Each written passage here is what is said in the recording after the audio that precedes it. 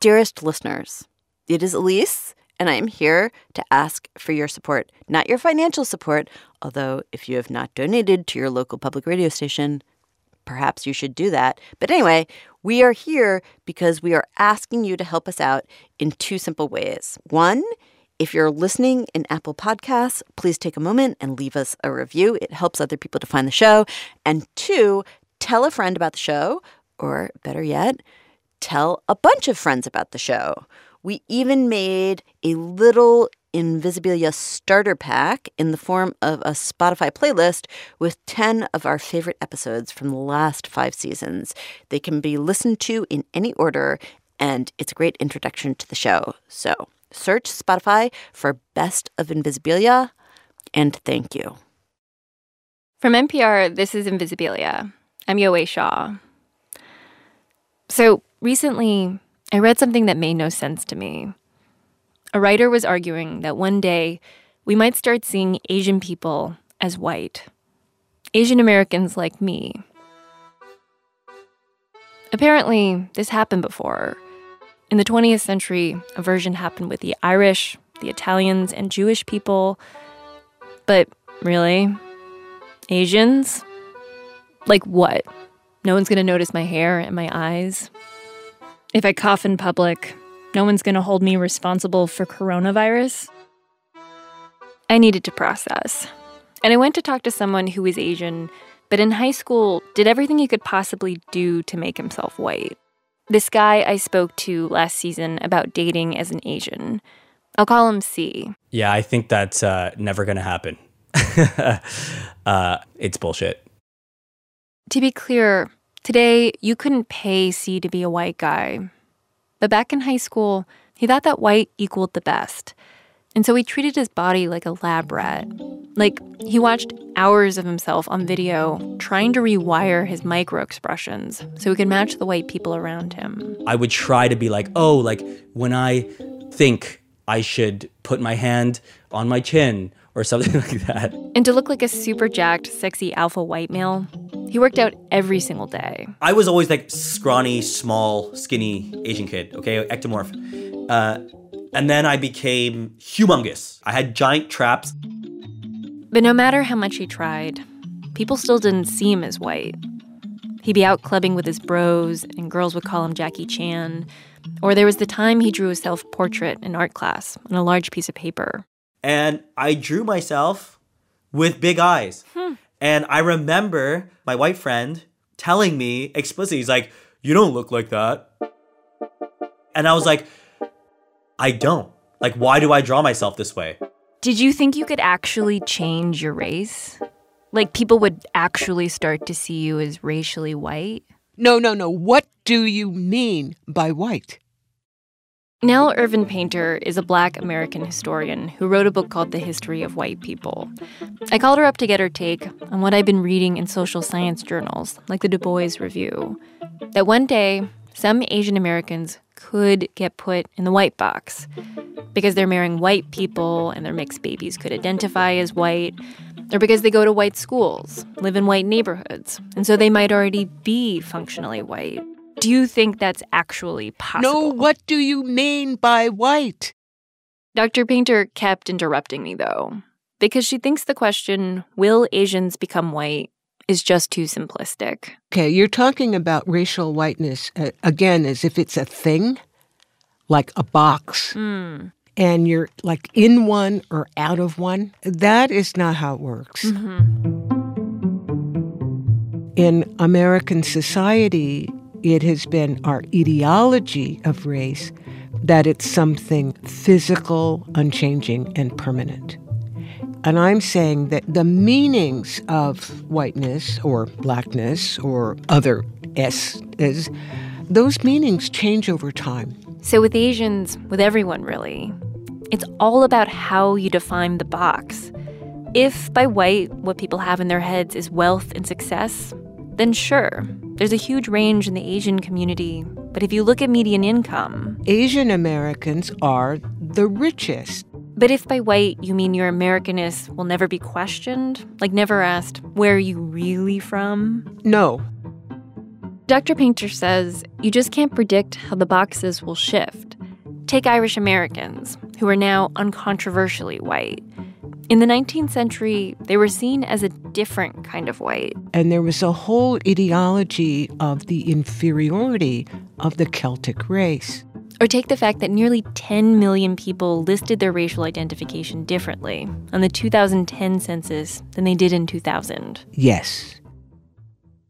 Now, I know at any given moment, it doesn't feel to a lot of people, especially Black people in this country, that the boxes are fluid.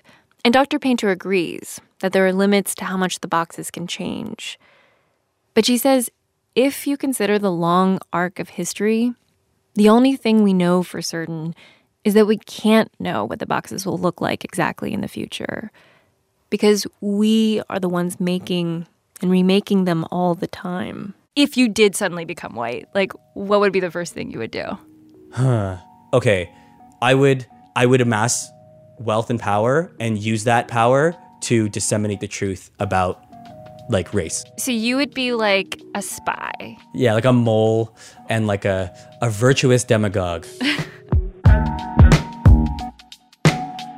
Hey everyone, this is Invisibilia. I'm Elise Spiegel. And I'm Hannah Rosen. So maybe you've heard this phrase, race is a social construct. But I think for a lot of us, what that means is pretty abstract. So today, our producer Yowei Shaw is going to show us how race is constructed on this very intimate, emotional scale. Yowei is going to take us back to 1983 to Stockton in Northern California, where the struggle to decide which box a man fits into ends up having political consequences for the entire city. Here's Yowei again. Mark Stebbins was running for city council, and Jeanette was his campaign manager. Also, his wife, which gave her extra authority to tell him what to do when they showed up at the church that day. Definitely how to dress, because he was a farm boy, and the blue jeans, the raggedy.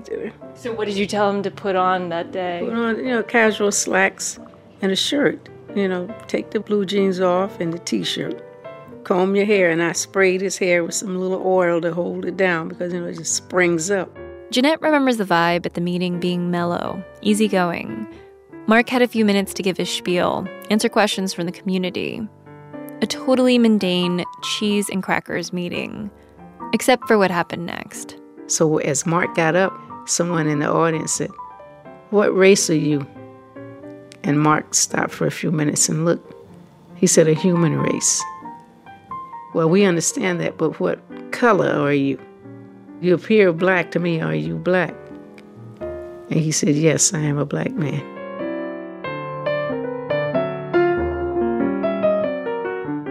This might seem like an offensive question to ask, but to some people in the room, it was an important one. For starters, the meeting was for the local chapter of the Black Political Association of California, which was trying to get more Black people into office in the 80s. And there was the inconvenient fact that to a lot of people who knew Mark Stebbins, he appeared to be white. How did people react? Silence, and the only person making a noise was Ralph. Muffling a laugh. Ralph, that's Mark's main opponent in the race, who was there that day and did not think that Mark belonged in the black box. Some of them he convinced. Oh man, he's black. He look at his hair. And I said, "Oh, Negro, please." I've seen pictures of Mark from back then. And besides looking deeply 70s with gold aviator glasses and a mustache, Mark does read racially ambiguous. Beige-ish skin, blue eyes, ginger brown afro. But when it comes to other stats, maybe less ambiguous. Mark was a community gardens coordinator who'd lived and worked in the Black community of Stockton for years. He had a Black wife and several kids, was an active member of the NAACP. So, how to decide? Guy said, "I knew it. I knew he was a brother." Then someone else in the audience said, "What difference does it make? He's part of the community." And Ralph grumbled, Anything that you see a bunch of black people in, if it's crack there, some white folks going to try to get in. Whatever the case, there was enough disagreement that the president of the group, the Reverend Bob Haley, decided to hold a formal vote. I carried the meeting on, and I said, "Okay, the meeting is closed, and now it's time to make a decision. Everybody think Mark is black. Say I. If Mark was black, you could say it was an injustice, part of a long tradition of black people who can pass for white, having to defend their authentic blackness. If Mark was white, you could say it was an even graver injustice. A white guy pretending to be black, who snuck into a black space and wanted to take a seat away from a black representative. Either way, it was a sight to behold. A group of people essentially filling out, by committee, a box on the census for the man standing before them. One guy at the meeting, a black judge, apparently laughed so hard, he fell out of his seat. You know, the judge, he said, that's the first time I've ever seen a man vote somebody into being a certain race.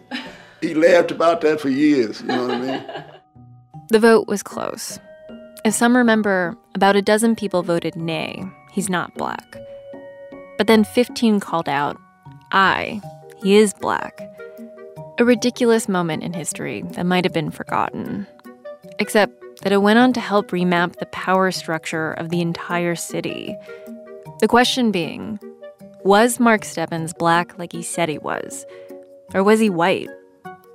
What was the right measure? And who gets to decide?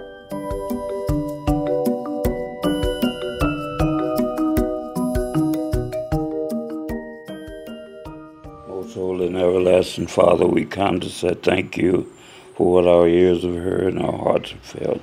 Thank you, dear God, for what you've said today. Now, I'm not from Stockton. I'm not black. And when I was there reporting this story, people didn't let me forget that. In the name of Jesus, we pray. Amen. Amen. Like, one afternoon, I was waiting for a gathering to get out, and as things finished up, started chatting with the guy next to me.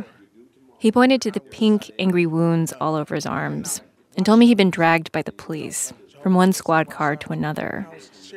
I was totally appalled, just shaking my head at the brutality. And then Ralph, the man I had come there to interview, started chuckling as he watched us. Because, as I quickly found out, the guy's story wasn't true. A motorcycle accident, actually.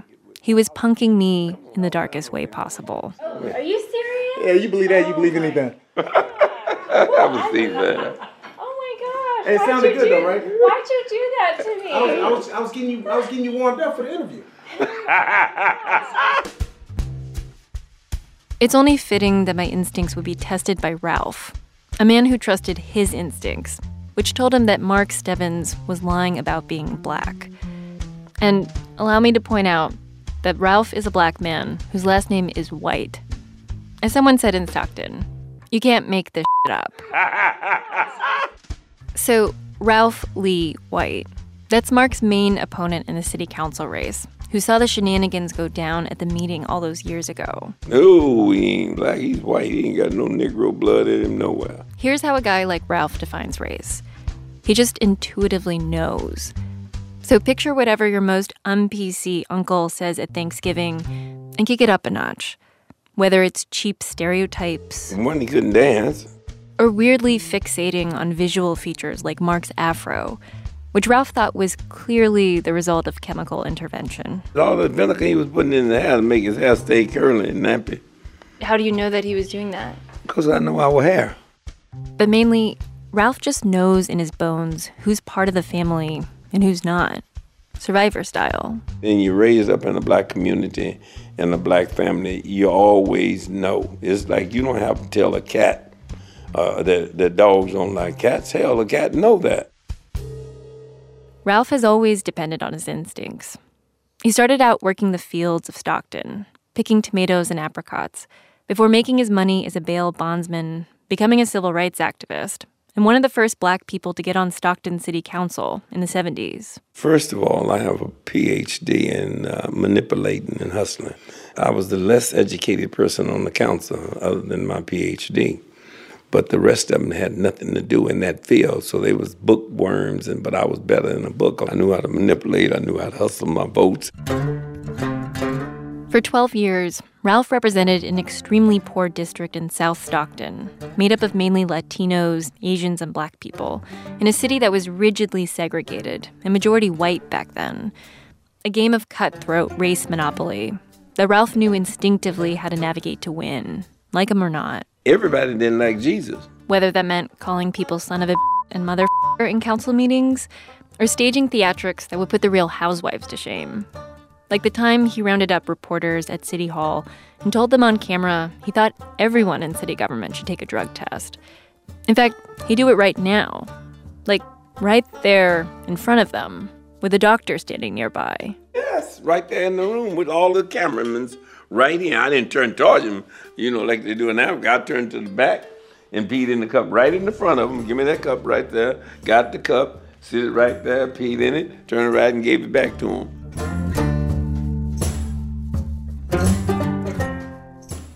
All's to say, when Mark claimed to be black at that meeting in the church, Ralph trusted his gut that something didn't sit right. He shrugged it off, though, because he wasn't worried about the election. But against all odds, on November 8th, 1983, Mark did manage to beat Ralph in the city council race, knocking the city's most famous and polarizing black civil rights leader off his throne. It wasn't so much as embarrassing to me as it was to my people to be so dumb. You should know that a bunch of people, black and white, told me that even though Ralph had done a lot of good, forcing the city and local businesses to hire more black people, by 1983, his reputation had suffered. In certain corners, people saw Ralph as self-serving and were itching for a change. But to Ralph, Mark had to be a white guy cheating. There was no other way to explain why Ralph had lost. He claimed it to win. He claimed to divide the votes. He wasn't doing it because that's the way he felt that he's black. Ralph launched an official campaign to recall Mark from city council, alleging racial fraud. And pretty soon, the story was everywhere. People magazine, Ebony, The Washington Post, New York Times. I heard the story even made headlines in Singapore and Germany. I'm going to recall this bastard. So, did Mark Stebbins lie to the people of Stockton about being black? Did he pull one over on the black community? When NPR's Invisibilia returns, why don't we ask his wife?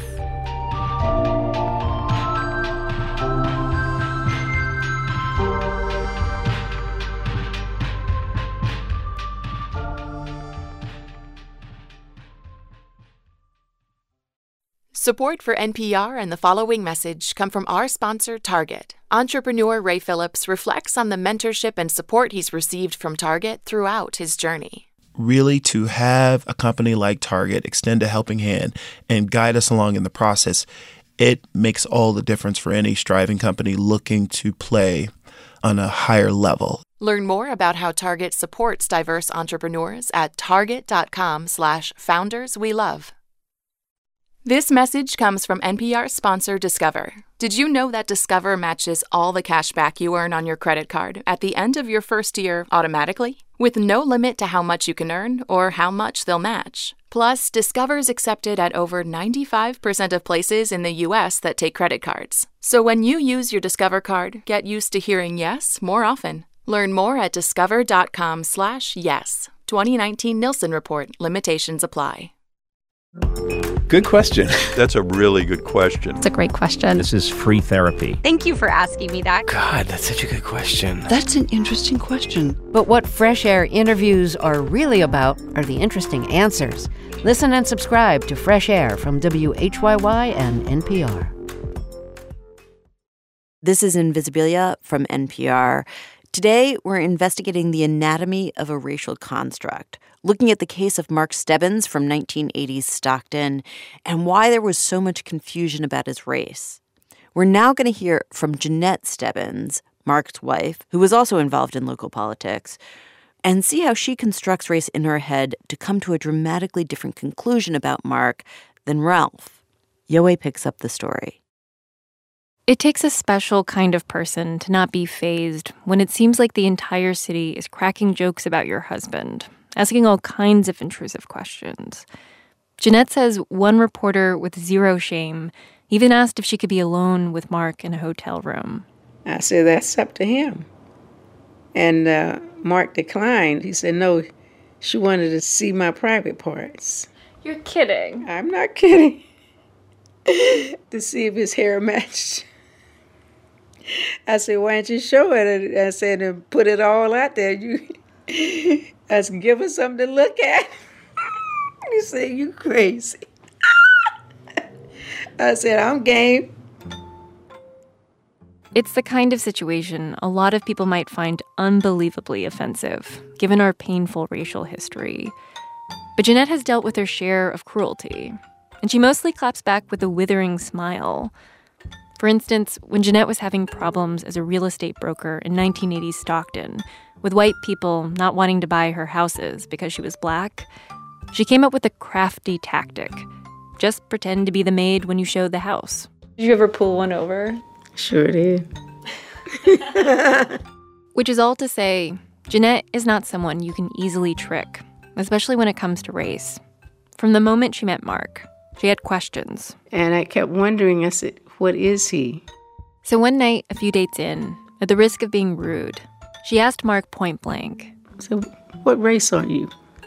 And he said, what race do I look like to you? I said, well, you don't look white. You look like a high yellow, Negro. What I said to him, and he just kind of looked at me and smiled. So Jeanette assumed she was right. And that was it.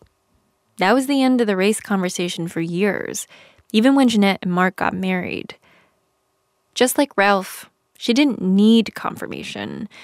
She knew Mark wasn't a white guy, in part because she knew she wasn't attracted to white guys. Frankly, I didn't trust white men. You know, growing up in the South, and what my great-grandmother, when she was 12 or 13, she had her first baby by a slave master. When Jeanette heard about the brutal rape from her great-grandmother, she knew she could never be with a white man because of what they represented. Smiling in your face, soft hands, kindness, but treachery. Do you think you would have fallen in love with him if he was a white man? If he was, I could be friends with him. Like, now I can joke and laugh with white men, but I don't have no desire. Oh, wow. So, like, if he actually was white, you don't think you would have gotten together with him? No.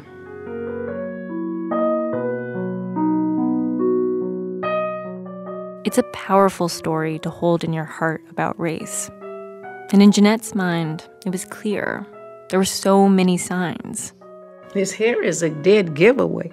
So you've never seen him do anything to try to make himself look more black? Mm-mm.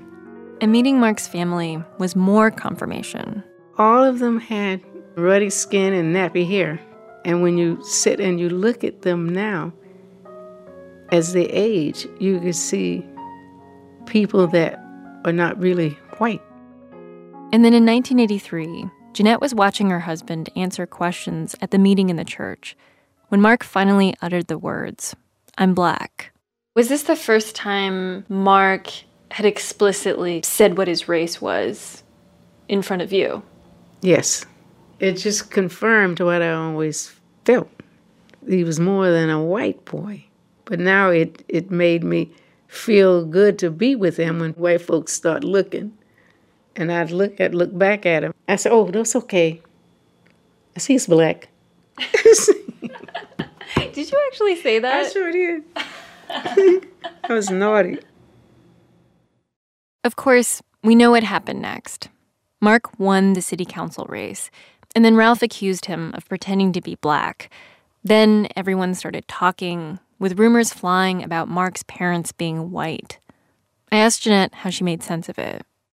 Sometimes it's best to adopt your surroundings.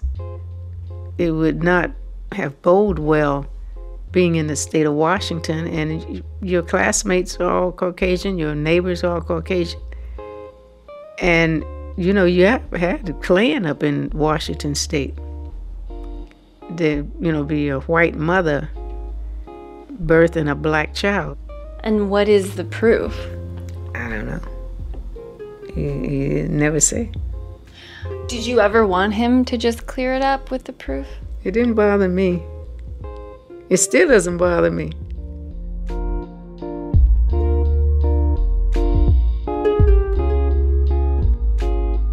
asked Jeanette if maybe the stakes are just too high at this point, if Mark was lying after all these years.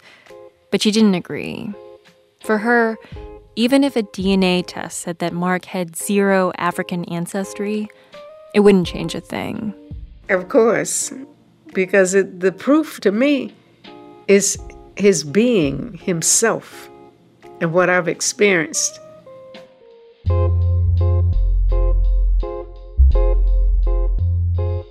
Well, I guess my first question is, what race did you see your dad as growing up? White. This is Suzanne Kohane, Mark's daughter. A bit of background. Jeanette is actually Mark's third wife. But the first woman he married is Suzanne's mom. She's white. So it was a trip, let me tell you, Yoey, because when I was growing up, like, here I am, a white girl with a white mom and a white brother and a white father, but with kinky-ass hair. Suzanne was just 10 years old in 1983 when she heard the news that her dad thought of himself as black, which was ridiculous to her, because as unshakable as Jeanette's belief that her husband is black, Suzanne is 100% certain that her dad is white, as is Suzanne's mom. My mom thought he was crazy. I just remember that statement all the time, like, your father is crazy. Suzanne can't remember her dad ever explicitly talking about his race, but he didn't need to. As far as she was aware, she was 100% Polish on her mom's side, and Irish, English, and Scottish on her dad's side. I didn't see the connection to any black lineage. And Mark's afro, the subject of so much heated debate, to Suzanne, that was just the Irish in him. The curl was just a feature of Irish ancestry. Yeah, but when we were littler, it was bigger, right? He had bigger hair. He had bigger fluff. In Suzanne's mind, the proof is in the ancestry. Race is just about DNA. Simple as that. But actually, Suzanne also constructed a story of her dad's race for very specific emotional reasons. Back in the 80s, she had no idea why her dad would think he was black, but she remembers the controversy being a total ruckus. Friends' parents asking her what was up with her dad, and kids on the playground razzing her, making fun of her dad for possibly being a little daft. Yeah, your dad is black. You don't look very black. But that wasn't what gouged a hole in her heart. Some info to know. Suzanne's mom and Mark broke up when Suzanne was just an infant, and he went on to marry his second wife, a black woman who he had 2 kids with. And suffice it to say, Suzanne didn't see her dad much. At 5, I was asking my mom, like, where's my father? Why isn't he coming around? And by 10, I kind of was like, yeah, well, he's not coming around, so... So to Suzanne, it was clear what was going on when Mark said he was black at that fateful meeting in the church. Her dad was choosing his black family over his white family. Because you didn't pick me. So if you are choosing to be a white man claiming yourself black, you're not picking to be with us. You're not proud of us. You're not here for us. You're not basically wanting us in your life. And maybe it has to do with race in your 10-year-old head. In my 10-year-old head, yes. Right. Not in my 46-year-old head today. Oof.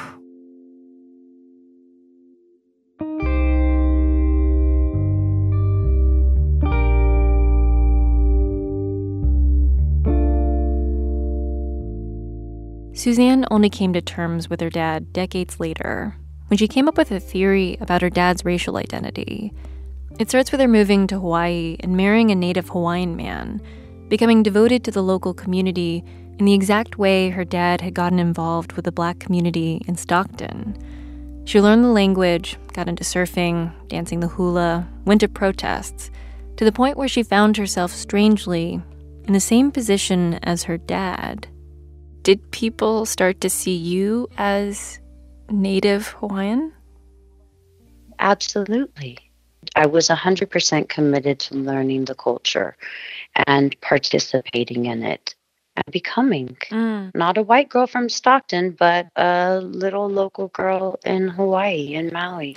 And did you ever take the step that your dad did and claim that identity? Never. Never. I think if I didn't have my father as an example to kind of be who he was, I would have easily probably been absorbed and maybe even taken on the identity of a Hawaiian person. Why not? Because it wasn't my right to claim. Of course, this is just a theory, and Suzanne has never run it by her dad. I don't know if my father ever gave a clear explanation of why he thought he was Black to anybody in the first place. Have you found that in anything or anywhere?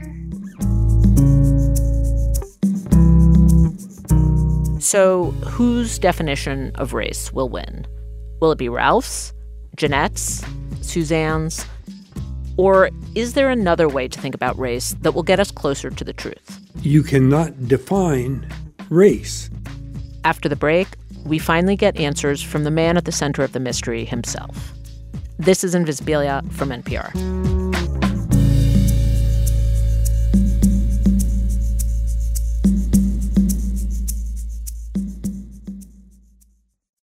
Support for Invisibilia and the following message come from APM with the podcast Terrible, Thanks for Asking.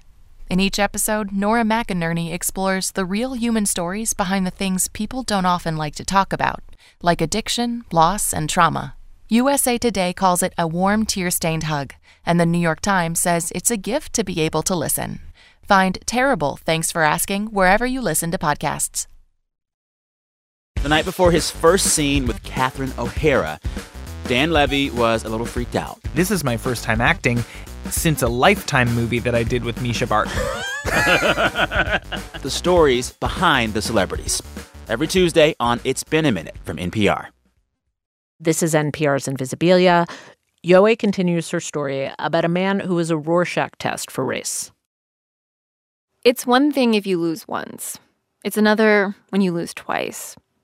After losing his longtime city council seat to Mark, Ralph publicly accused Mark of being a white guy pretending to be Black.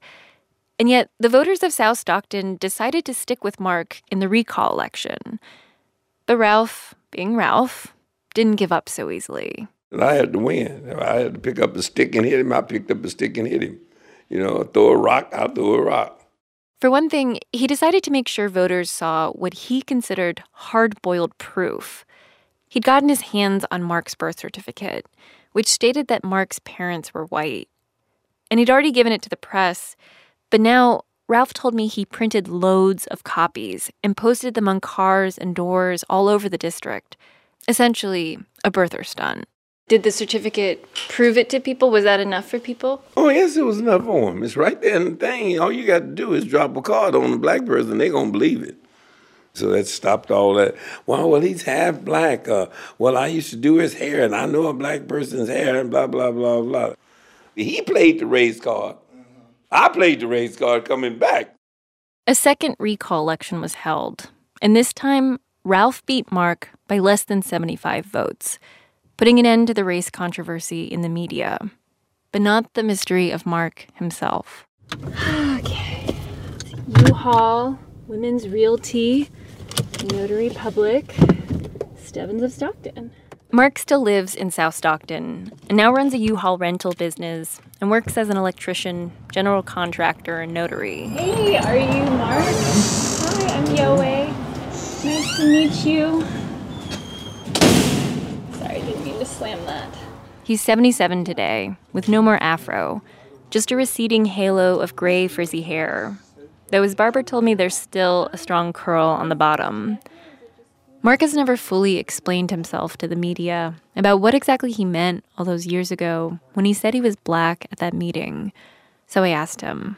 I did not mean as a classification.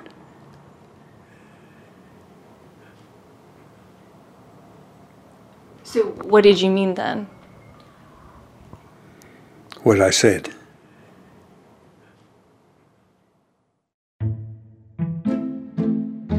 Turns out it's especially difficult trying to figure out someone's racial box when they happen to be philosophically opposed to the very idea of boxes.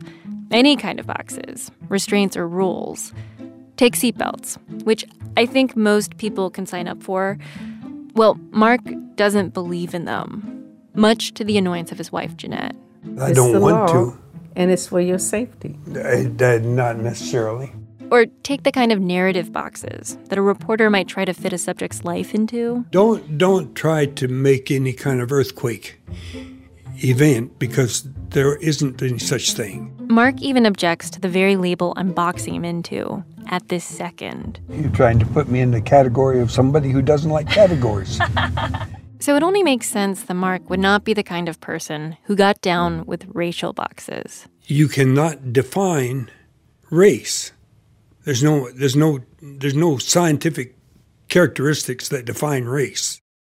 Mark's sisters told me that he grew up in a white family in a white rural town in Washington state. And in old news reports, Mark acknowledged this too, though he told me race never came up in his family. Did you understand yourself to be any race at all early on? No. I was not taught, nor did I particularly deal with any kind of understanding. It was just, that's like asking, what did you understand about the sun? It was there. And then in the 60s, Mark left town and went to Washington State University and started getting involved in racial politics. And in the midst of going to protests and pickets, he took a sociology class that debunked the idea that each racial group was biologically distinct, that the idea that there were clear and immutable differences between the races, that was all a bunch of baloney, which by now is a mainstream belief backed up by genetic science. Okay, so yes, my eyes and hair and skin look different from maybe your eyes and hair and skin. But those visible differences are superficial variations. Genetically, we are all more alike than different. We're all descended from Africans. And as our ancestors spread across the earth, genetic mutations occurred, as they always do. And some got passed along because they were useful. That's how, over time, different populations developed certain characteristics. But these are minor. There's no black people gene or white people gene or Asian people gene. The idea that race is a construct is a conclusion that I've formed looking at all of my experiences and all of my information that I've taken in. It's a false frame put on a picture. You might think, easy for someone who can pass for white or black to talk so casually about race being a construct. But Mark wasn't casual about it. Mark lived as a conscientious objector, but with racial categories. I see them being as a problem, as causing problems, as being, endemic to the violence. Here's how it worked. When he walked through the world, Mark says he tried his hardest to not use race as a lens for seeing anyone. And definitely, he tried not to use race as shorthand for any stereotypes. I don't see you as a particular member of a particular group. And with his own identity, Mark just stopped talking about his race. On the census, he checked the other box. And with people, he just let them think whatever they assumed he was. White, black, Latino. And when people directly asked Mark what race he was, he wouldn't answer. Or he'd sidestep and say, there's only one race, and that's human. A strategy that worked up until that fateful meeting in 1983, when the answer I'm human finally wasn't enough. In that moment, Mark felt forced to choose a box, even though he didn't believe in any of the boxes. Why did you go on to say I'm black then? Okay, so somebody at that time was asking me to choose a box. And, and you asked me yourself, where do you fit? So that's the box I'm in. Why this box? That's the one I fit in. For what reasons? It's not one reason. It's a choice. You gave me 3 donuts. Which donut do you want? Which one do you choose? Mark denies ever saying he was black to try to get more votes. He joked that he should have said he was Latino if he wanted to do that, since he speaks Spanish fluently, and Latinos made up the largest group in that district. At that meeting, Mark says he was just trying to explain he was on their side. But also I said, I'm black as a classification. Yes, I fit in your classification of black. Okay, what do you mean? Okay, I didn't realize that. That I fit in it. I see your classification you put out there, even though there's no validity to it, no scientific definition of it. But, I'm part of that classification, yes. Does that mean you have black ancestry? I didn't define it. It seems like Jeanette thinks you do. I wouldn't say no. I feel like you're playing a game with me. I am. I'm laughing in that moment, but talking to Mark was as crazy-making as it sounds.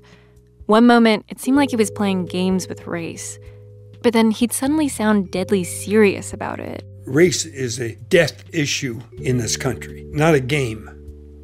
You can be killed because you're black. You can be killed because you're Asian. I interviewed Mark maybe 5 separate times about the African ancestry thing, and he never explained or provided evidence. It was hard to put the pieces of Mark together, and it seemed like there were pieces he hadn't put together himself. Do you think any part of you was trying to get away from whiteness? I don't know. Do you feel like in your life you've had any white privilege? No, not particularly.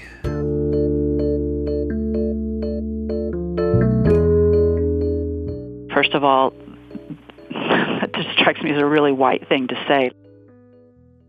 So, in trying to make sense of Mark, I talked to a bunch of race scholars: Jackie Scott, Paul Taylor, Shannon Sullivan, G. Reginald Daniel, and others. I told them the facts of the story you're hearing now, and they pretty much all brought up points that sounded a lot like what I'd heard some years ago about Rachel Dolezal. Maybe you remember her, the former head of the NAACP chapter in Spokane, who has white parents and got in trouble for portraying herself as black. So yes, it's constructed, but that doesn't mean individuals get to just make up what races are. You just don't come out of the blue and just make up shit, and that's what he did. Blackness all of a sudden starts to be some nice clothes that white people can put on now and then when they want to. Even if he did not intend to, quote, mislead, unquote, people about his race. It's deceptive. It also seemed very convenient for him. I can say I opt out. The world ain't going to respect that. Wait, he said he doesn't have white privilege? I mean, ironically, by thinking he could opt out, he so sedimented himself in the category of white people. Maybe you don't understand fully how race works, and you don't understand fully then how to start working against that. And yeah, I definitely had a version of these voices running in my head as I was reporting. And so it was satisfying to hear these critiques laid out with such authority. But then this thing happened where I was talking to Nell Painter about Mark, the historian who put me in my place at the top of the show, and she did not seem interested in discussing anything having to do with Mark's racial identity. There is no objective rightness here. There is no scientific rightness here. However, you have told a story of race. Mm-hmm. And this is part of our American witchcraft. Our American witchcraft. In other words, the ideology of race in this country is so powerful that even after months of thinking about race as a construct, I still felt the need to track down the truth about Mark's race, as if there's only one acceptable answer. Why is it important that we understand that race is a process that we are always doing to each other and ourselves?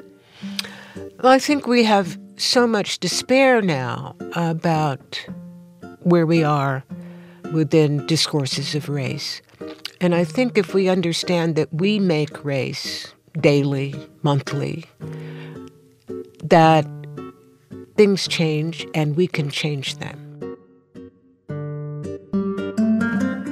Now, I personally happen to think that racial categories are extremely useful for tracking things like discrimination. And many people, including me, get something important from a racial identity. But still, it's a hopeful idea that we don't have to just stick with the racial map we've been handed in this country. I want to believe it, but I'm not sure I do. Do you think that there could be a day in the future where we don't see race anymore in this country? No. Race, black-white race, is too deeply embedded in American culture.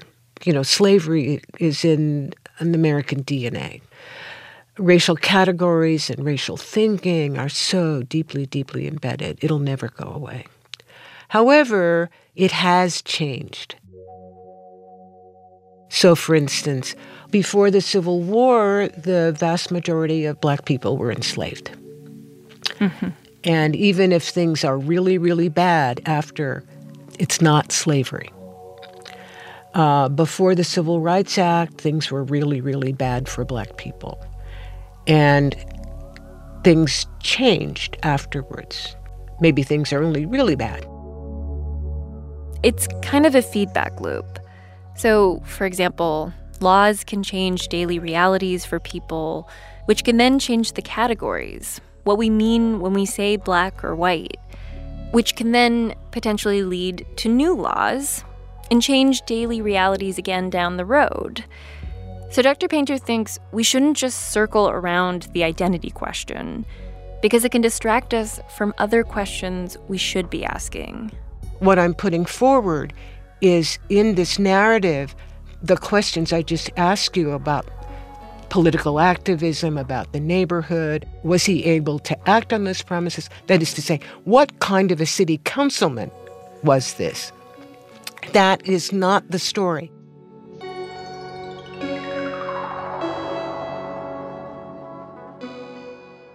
So I checked. Did Mark's being elected change in any way the day-to-day reality in South Stockton? Well, Mark was only on city council for about a year before Ralph beat Mark in the second recall election and took back the seat. So he didn't really have time to do much. And several people, including his own wife, told me that Mark was not a particularly wise politician. He often got in his own way, saying things that got him in trouble. But if you zoom out, I'd argue that the whole controversy around Mark's race ended up playing a small role in a cascade of events that ultimately led to a law that diluted the voting power of Black people in South Stockton. I spoke with local reporters, historians, political insiders, and voters, both Black and white. And while no one blames Mark, here's what happened. A court ended up finding that Ralph had intimidated voters and cheated by tampering with absentee ballots, and he was removed from office. And that, plus Mark in the headlines, and some other political scandals, plus a lot more screaming at council meetings, motivated a group of concerned citizens to take action. The group, led by influential white community members, wanted to bring back, quote, decorum to city government, and to make sure someone like Ralph wouldn't make it onto city council again. And so they fought to change the voting structure to give the city at large final say over who represented each district, which, depending on who you ask, was either totally necessary or totally discriminatory. In theory, citywide voting was supposed to make sure that city council represented the interests of all of Stockton. But practically speaking, people told me it also meant you needed more money and connections to the Stockton establishment to successfully run a campaign.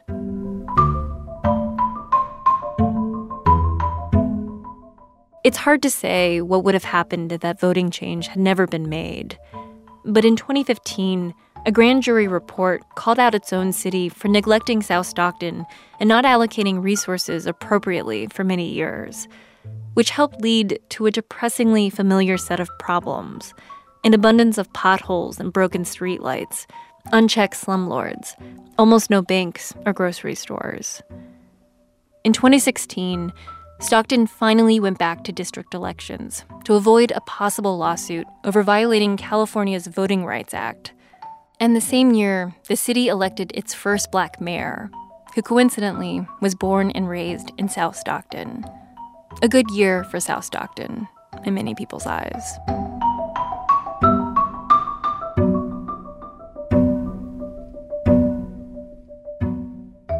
As for Mark, it seems like the Black community in Stockton, at least the people I talked to who are old enough to remember him, they've decided to evaluate him in a way that Dr. Painter might approve of.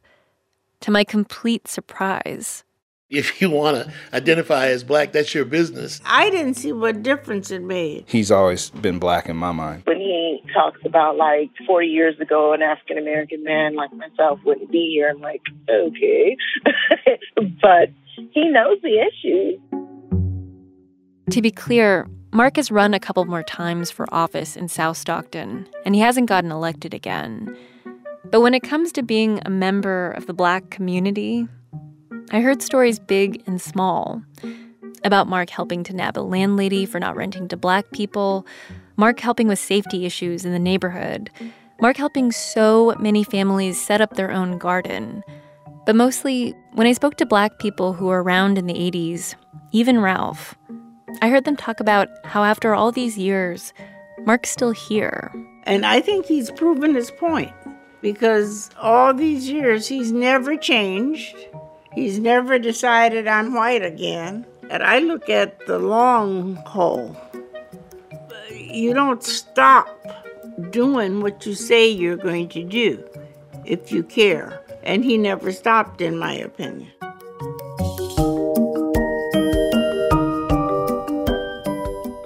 I don't know who you've talked to, but I want to give you the truth. Yes, it made a difference for me. This is Tomi Muhammad, a retired minister of the Nation of Islam. I thought, surely, the Black nationalist guy would have something to say about this whole Mark business. And he did. He didn't like the thought of Mark possibly lying about being Black, maybe to get Black votes. And he found Mark's whole opting out experiment to be pretty annoying. I don't know what Mark is. I mean, to this day, I don't know if Mark is Black or white. But Tomi didn't get stuck on the Black-white debate. As we sat there at the Comfort Inn I was staying at, it was obvious that Tomi had other pressing things on his mind. See, Tomi had gotten lost on his way over. When I came, I told you when you called, I said, I know what Lathrop Road is. I'll be there anyway. But I got lost because of all this development. All this was farmland. I worked all this land. Golly, you're bringing back all kinds of emotions here. Tomi had worked the fields of Stockton as a teenager, crawling on his hands and knees. So he knew the history of the city well. And what was at stake? Can I ask, why are you crying? Because racism was so deep embedded in this area in a way that it's not like it was in the South. In the South, it was very obvious, hanging tree or whatever. But the courthouse could hang you.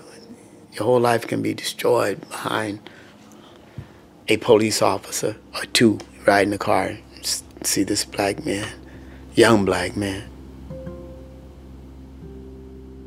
This desperation in Tomi's voice, it holds a lifetime of painful personal facts about race. Getting called the N-word by a fourth-grade classmate and slapping him, only to then get slapped by the teacher. Then in college, getting wrongfully charged with armed robbery. And then in his 40s, losing his younger brother to gang violence when he was mistaken for someone else and shot. Which is why Tomi cares more about what Mark does rather than what he is. Because there are just so many problems to fix. Ralph and Mark, it got to where it didn't matter to me. Because maybe Ralph could do something better. Maybe. If not, we'll find out. Maybe Mark could do something better. If not, we'll find out. It got to the point where it didn't matter. In other words, in this particular local equation of rights and wrongs at least, it happened not to matter which box Mark wanted to be in, as long as he kept showing up.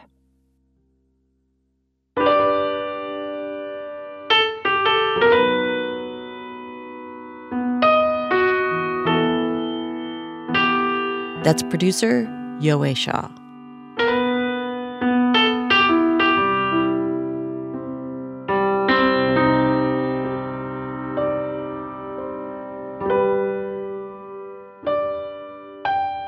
So since we first reported this episode, a lot has changed. Perhaps you've noticed there is a global pandemic and a lot of people alone and isolating, uncertain about what is to come. And in this moment, we at Invisibilia have decided to try to create a little bit more of a community with our listeners. So after the break, we are going to bring you responses to last week's call out that we made to everybody who heard the podcast, some of which actually made us feel a lot better. Stick around. Support for NPR and the following message come from the Kendeda Fund, supporting individual dignity and sustainable communities through investments in transformative leaders and ideas. Learn more at KENDEDAfund.org. So last week, we told the story of Joy Milne, a woman who can smell diseases like Parkinson's and cancer. And as part of that show, we talked to a woman named Allison Williams who has Parkinson's, who gave us some advice about how to go about living your life when the future looks scary. She told us not to think so much about how things would end, but instead just spend your time focused on the next right thing that you can do. So we asked our listeners to call in with their next right thing that they needed to do. And we got responses from all over the world: Florida, South Korea, the UK, Colombia. Really, thank you to everyone who called us. We loved what you had to say. And here is a small number of those responses. Hello, Invisibilia. The next right thing for me to do is to take the poop out of the shoes of my 2-year-old daughter. She stepped in some dog poop, and my husband and I have been leaving these shoes wrapped in a plastic bag on our kitchen table for the past 3 days, silently arguing about who should take the poop off. I feel like it's his responsibility because I'm 7 weeks pregnant. Hi, Elise and Hannah. I'm a line cook, and I lost my job because restaurants are barely making enough money to stay in business, let alone keep their staff on. My next right move is to write a blog about how to cook economic and comforting food in the kitchen while we're all stuck inside. I am a new doctor in the Seattle area.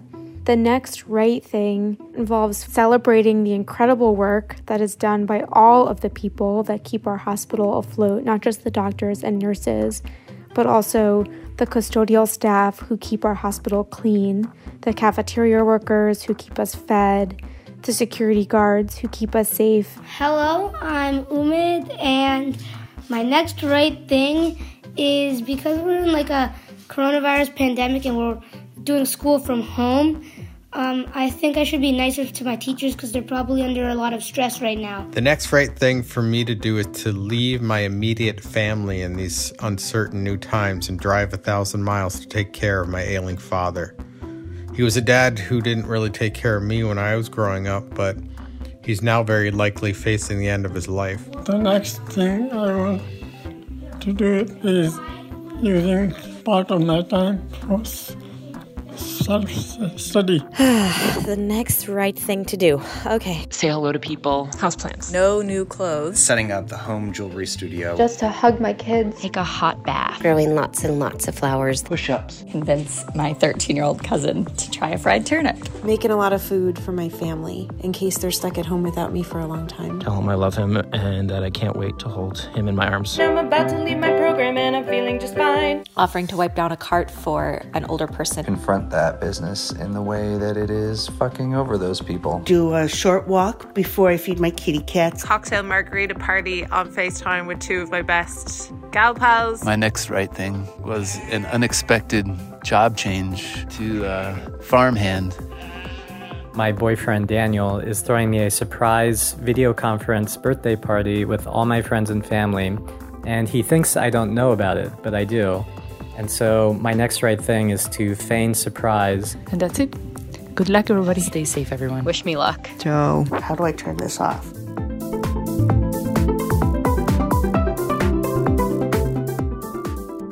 Thanks for sharing, everyone. Take care of yourselves. Take care of the people that you love. And just hold on. We can get through this.